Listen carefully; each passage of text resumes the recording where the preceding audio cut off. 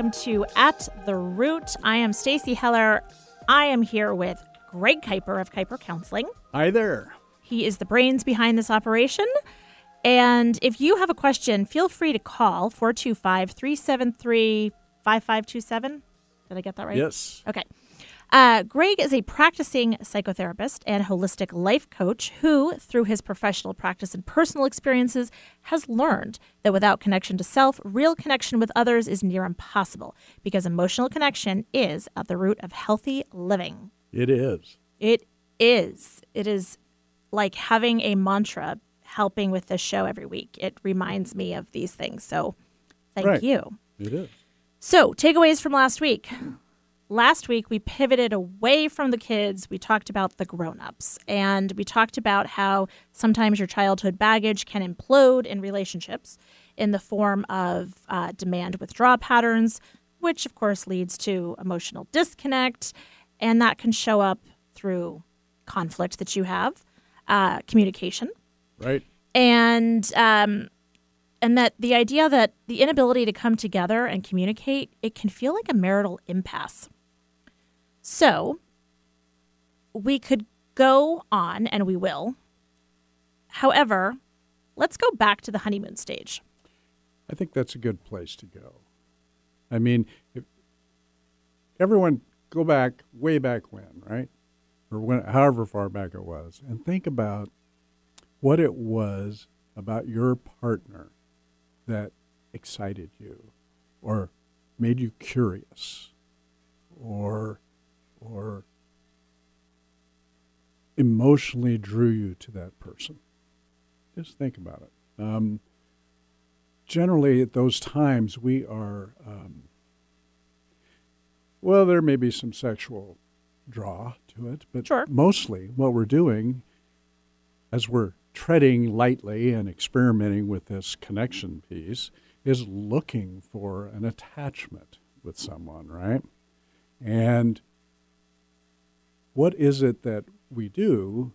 We get a little, there's tension, there's anxiety, right? A little bit. Maybe we're vulnerable. Right. We're taking a risk here. Like, when Who do I is tell this him person? that I don't only eat salad? Right. When do I tell him I'm a vegetarian? Right. Yeah. Right. Or whatever. But we're taking a risk, right?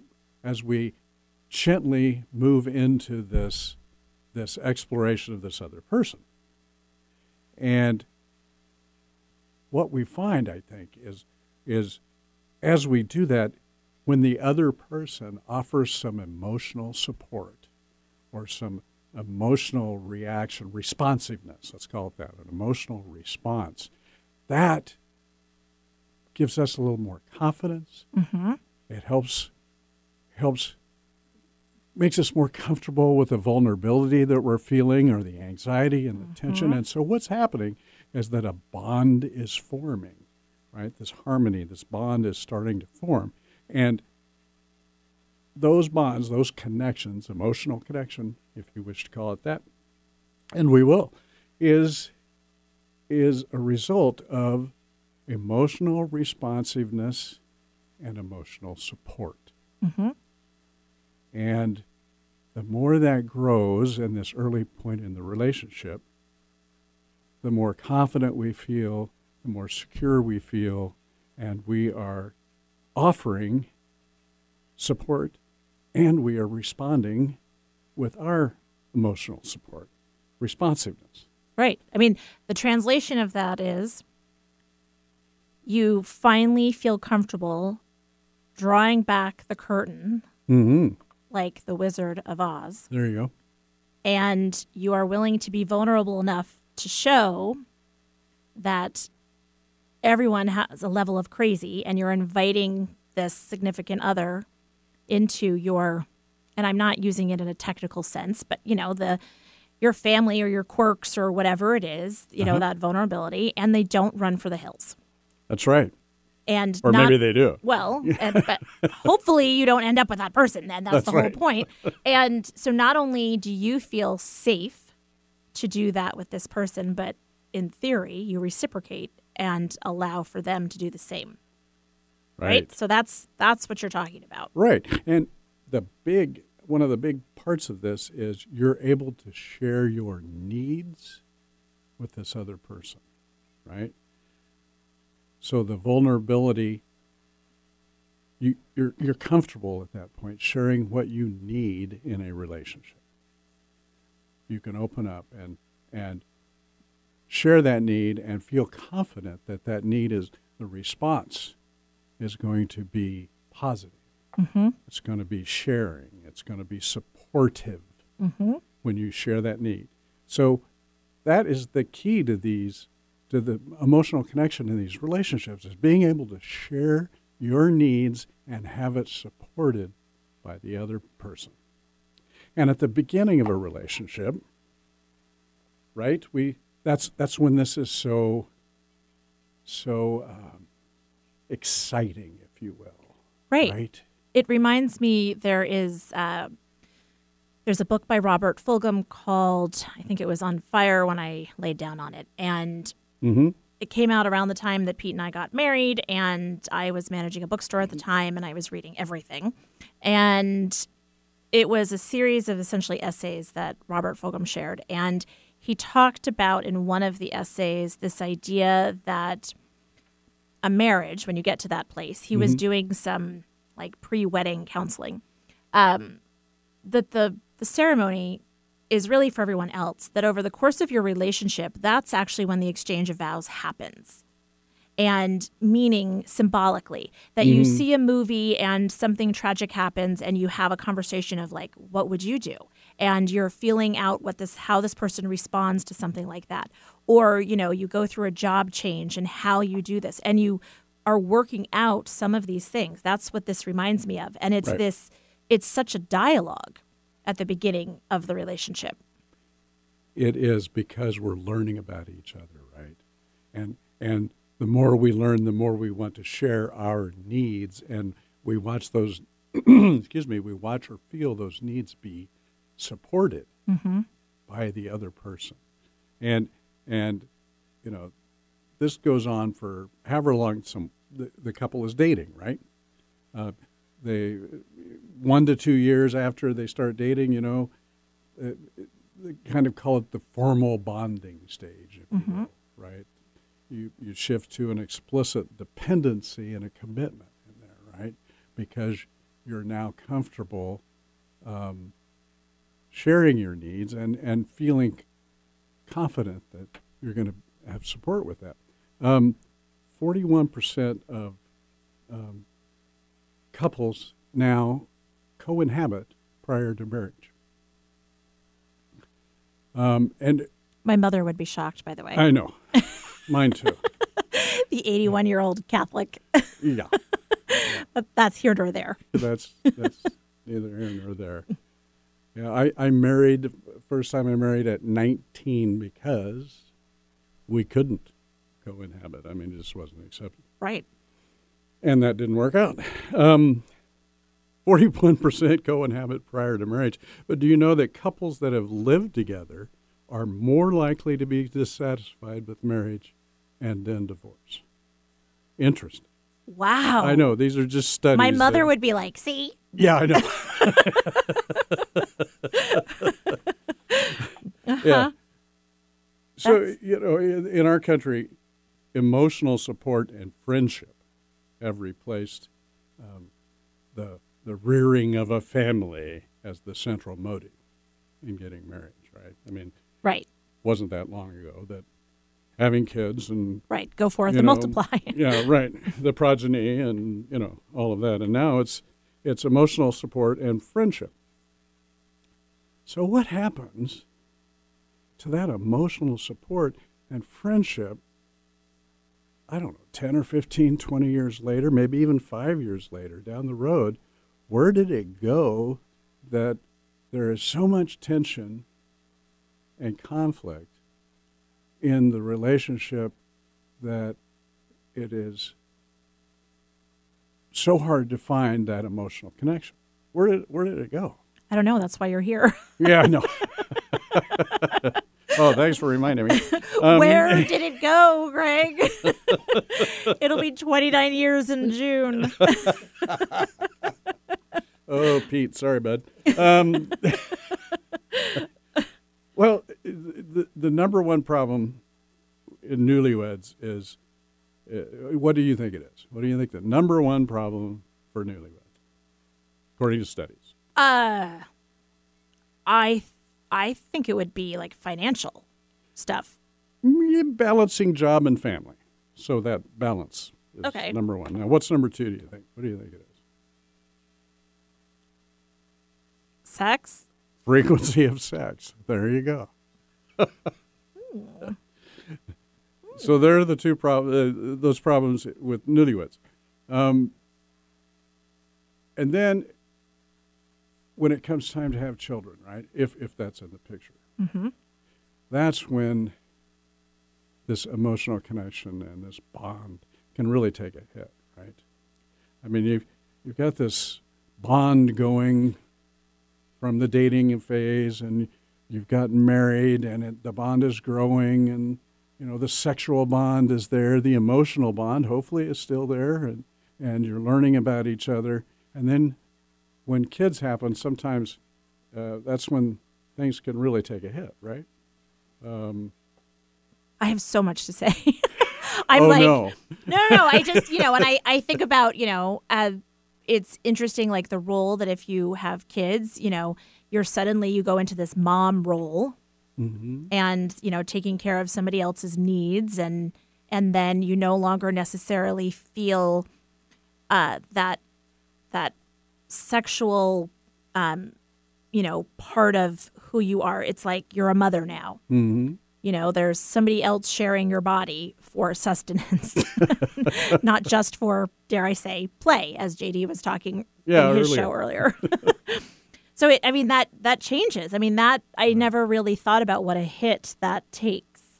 Well, and so remember this emotional responsiveness and support that we get from a partner, from a person we're in a deep emotional connection with, comes from being able to share our needs and have them responded to.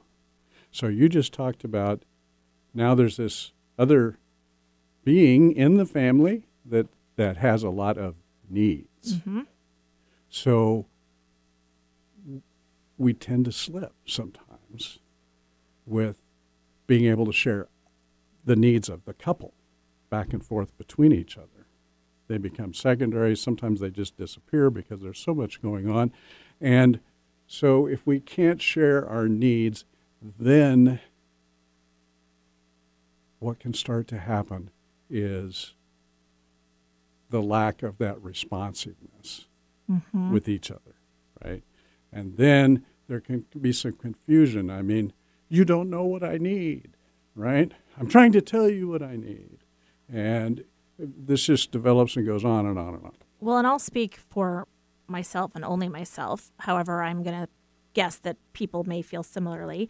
Okay. Once I started having kids, it's like I got this whole kind of martyr thing where it was like, no, I'm fine. I don't need to shower for 4 days. Pete and I had a more traditional, he went off to work and I stayed home with the kids, and it was like, no, it's okay. And there was all of this subtext. And for some reason, I think that a lot of times you don't feel like you can express your needs. And I think, at least in Pete's case, he saw that I was at home dealing with the kids and almost felt like guilty about even having needs because he saw what having all of like these kids and this life was. And it was like, well, I'm not going to burden her with this. But right there. Right. You're not sharing your needs. So where does the connection go, right? It starts eroding. And that erosion can keep happening and moving forward slowly. Mm-hmm. I mean, sometimes it's quick. The erosion of a relationship can happen quick, I suppose, with an affair or something like that. But let's just talk about just this slow erosion of not being able to express your needs, deciding to not express your needs because I don't want to, burden the other person with my needs. But by not doing that, you're not allowing the other person to share their needs either with you. And so it comes down to this responsiveness and emotional support. And that is the ability to share your needs in a vulnerable way. Here's what they are. Help me, right? Help me. And the partner's able to listen to those needs, to support them, to respond to them. And another statistic, in the 3 years following a baby being born, marital satisfaction dropped significantly in 2/3 of the couples that were studied. 100%. Gottman did that one, but I mean, John and Julie Gottman. But I recall, so we had 4 kids within 6.5 years. wow, And right, exactly. And I recall a time when, I've got the baby on the floor while I'm showering and another one in napping, and I'm taking a shower. And I went through this period where every day I was like, so this is it, for better or for worse. Which one is this? And I really, really struggled for a while because we did have such a disconnect, because the day became, monotonous and like take care of the baby, keep the baby on schedule and all these kinds of things. And there were a lot of needs to be met. And yours kind of slipped to the side. Yes. And And so did his. Absolutely. And it was only in realizing that I needed to express what my needs were that I was able to get out of that funk. And I remember not only the day that I had that thought, but I remember then a good while later, the day that I didn't have that thought. And I suddenly was like, oh, I didn't have that thought. And, we're good. Okay, this is good. Right. Well, this is a slow erosion. I love that word of the emotional connection over time, right? It just eroded away by not being able to express your needs, not having your needs met, other competing factions, work problems, having to move, whatever it is. Mm-hmm. And these are the critical times that the couple needs to be there and support and respond to the needs of the other one.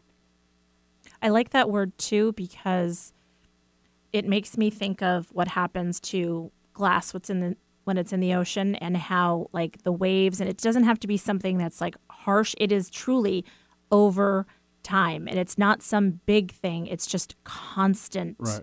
It's a constant something. Right. And so this erosion goes on and on and on. And so let's say it's 15, 20 years later, and many times where it's really notices when there's a big change, like the empty nest, right?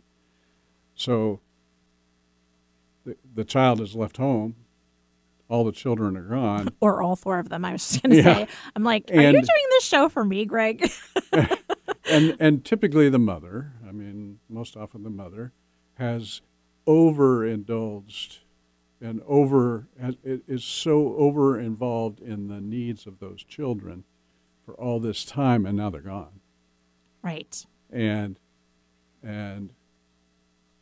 the connection between the two parents, if they're still living together, hopefully, has eroded to a point of where they don't even know what the other's needs are, right? And the ability to communicate what those needs are is long gone. Mm-hmm. And then it goes into this criticism and stonewalling type thing a lot of times, Mm-hmm. right? You're critical of your partner, and the critical part, I don't know how to say this. You're critical of your partner, and the partner takes it as a rejection, Right. a feeling of abandonment, right? And there is no such thing as constructive criticism. It's just it's not there. I just had this conversation earlier today. There's no such thing. Feedback, okay, but constructive criticism, any kind of criticism in a relationship like this, a close relationship, any kind of criticism is an attack, basically. Right. A hit on the other person, and that triggers this survival response, if you will. Mm-hmm. That panic response that I'm being abandoned, I'm being rejected, and it's unconscious. It's just there. And once that gets triggered, then that person many times will withdraw. And then you have the criticism coming from one side, and the other partner is withdrawing because he or she is feeling like the relationship is over, that this person that's criticizing me is rejecting me, is abandoning the relationship. This takes me back to, interestingly, the conversation that we had, and we spent so much time on talking about autonomy, and we focused on the importance of kids having it. It reminds me of the importance of having autonomy. You know, you talked about kids leave the nest very often, the mom especially, who has probably played a major role in the care and keeping of the kids leave the nest. Their identity was so as mom, and there wasn't necessarily that autonomy, that person that was with their spouse all those years ago. And now, you know, the significant other is kind of like your mom. Right. And, you know, making sure that it just underscores the importance of having autonomy throughout your whole life. Yeah. I mean, I know that's an obvious statement. Maybe I'm just telling it to myself. Well, but it makes sense, right? And if we go back to this criticism that one partner is giving to the other, that criticism is just that person unconsciously reaching out for emotional connection that is missing, right? And many times this partner has an avoidant attachment in their lives, and they don't even know how to ask for the connection or how to ask for the needs they have, right? They don't even know what their needs are because they haven't connected emotionally with themselves. Right. And so this becomes a real feedback loop, right? This frayed bond leads to conflict.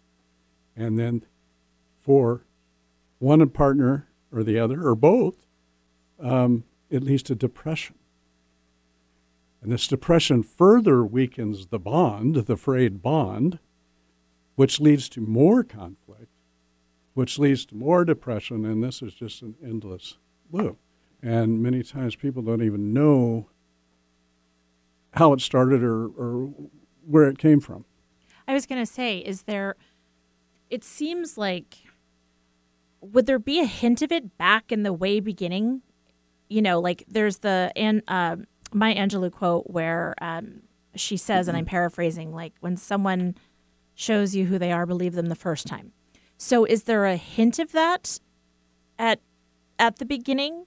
You know, do we Yes. erode emotionally, like, you know, or in our ability, like how are we made aware of that? Or like, you know, was there a hint of it, I guess? Well, there could be, right? I mean, especially depending on our individual attachment styles way back when or now, whatever they are. But you know, if for the sake of an example, a woman really becomes attached to or is drawn to this man that is so confident and does everything on his own, and even maybe a bad boy, you know what I mean, or whatever. And that is an avoidant attachment style from this man. And so that means the very definition of that is they don't feel their emotions much. They've been hiding them from them for years. They can take care of themselves. They don't need anybody else. And so if this woman is becoming drawn to this person, even at the very beginning, there can be a problem like you're talking about. Interesting. Right? So there may be signs that if you go back and you look, then you can, I mean, hindsight is 20/20, and you can. Well, yeah, and most people aren't really familiar with their attachment styles, Right. At the beginning of a marriage or whatever. They don't know if they're anxiously attached or avoidantly attached or securely attached. Right. And they just feel this draw and this emotional feelings towards this other person. And being able to recognize what each other's needs are is a key piece way back when this relationship is just gelling and starting to go. Mm-hmm. Can your partner express their needs, and can you express your needs to them? Because that's 20 years later, that's the problem. Well, yeah. I mean, we're about out of time. We are about out of time. Holy cow! Well, time. we're gonna take off more on this. Yes, we are. So if you have some questions about this, you can contact Greg through KuiperCounseling.com. He's also on Instagram. He's on Facebook. Feel free to reach out. We'll continue the conversation next week.